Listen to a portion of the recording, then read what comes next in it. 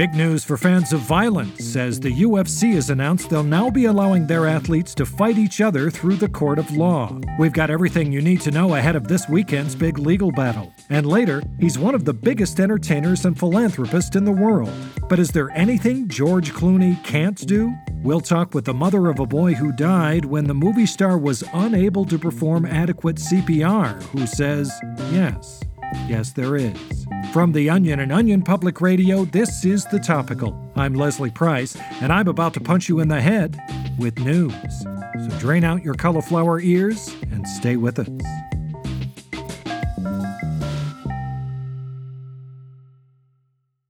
Fans of the UFC may notice some changes in this weekend's mixed martial arts event, as the Ultimate Fighting Championship has announced that in addition to the traditional styles of wrestling, kickboxing, and taekwondo, it will now allow competitors to fight each other through the court of law. The landmark rule change will take center stage Saturday at the MGM Grand Courtroom in Las Vegas. OPR Tap-Out correspondent Charles Dearborn has the story. Left cross. Jab, jab, jab. Approach! Permission to approach the bench, Your Honor.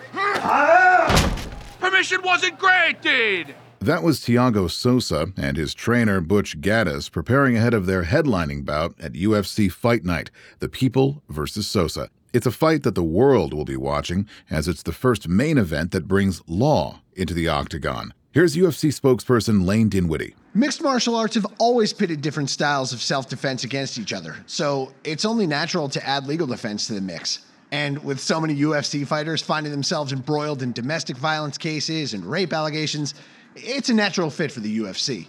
We understand there may be some pushback now, but they said the same thing when they added Muay Thai. As all too many of us know, there are few things more damaging than a strong legal defense, but is it asking too much of fighters to train as prosecutors? I sat down with Thiago Sosa to see how he's coping. Well, this is the hardest training camp I've ever had.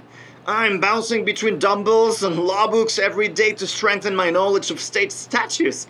I've been in and out of courtrooms since I was a kid, but this is a whole nother beast. What do you say to critics of the UFC who don't think you're getting paid enough to train this hard? The fight business isn't cheap, but they're giving out bonuses for cross-examination of the night, and if I execute my game plan, I should be able to sue my opponent for emotional distress. Thiago started his career as an All-American grappler and submission specialist, but has since grown into a deadly litigator. Just take a listen to his last fight. Thiago's in trouble. He is not very good at kicking.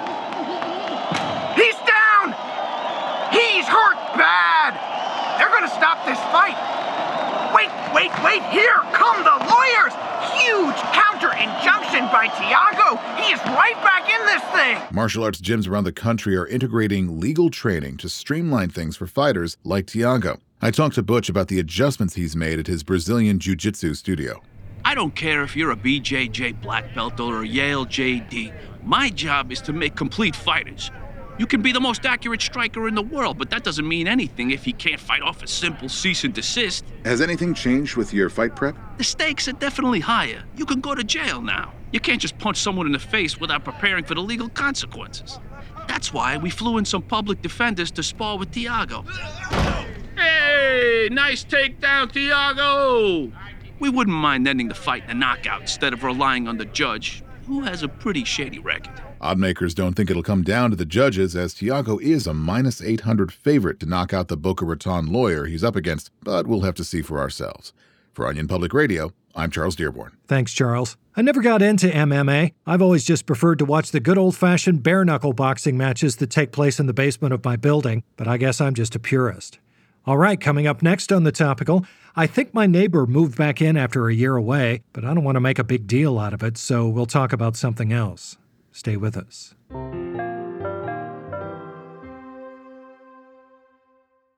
Do you ever wonder how celebrities order food? Like, is Sarah Paulson a Diet Coke or a regular Coke girlie? Some peasant Coke? No. Or how does Sofia Vergara order a pizza? No tomatoes. I cannot eat tomatoes. Yes. Are you cool with mushrooms? Not really. If these are the details you need, and I know you do, I have the podcast for you. I'm Jesse Tyler Ferguson, and on my podcast, Dinners on Me, I take some notable friends of mine out to dinners in Los Angeles and New York City.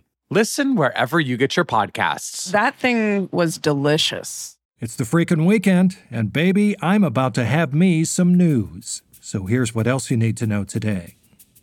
The CIA has announced that 231 agents were killed yesterday in an overt ops mission overseas, the deadliest incident to strike the agency's overt ops program in nearly a month. Multiple CIA press releases indicate the mission, codenamed Operation Steal Secret Files from Turkmenistan at 9 a.m. January 21st, involved hundreds of overt operatives pouring into public places all over the country. Investigations are still ongoing into what exactly went wrong during the highly conspicuous mission. And more unfortunate news, this time for the nation's amateur skateboarders who, according to researchers, haven't landed a single trick in 12 years. The reports out of the University of California found that not a single ollie, nollie, kick turn, heel flip, frontside 180, backside 180, or fakie has been landed in over a decade, and that 100% of the handrail grinds resulted in subjects landing on their shoulders while nearby acquaintances laughed at them. A major bummer to say the least. And finally, there is at least some good news to report today, as researchers have concluded that there is in fact nothing wrong with the good old-fashioned ham and cheese sandwich. And to that I say amen, researchers. I might just have to break out the white bread and eat a cold one this weekend.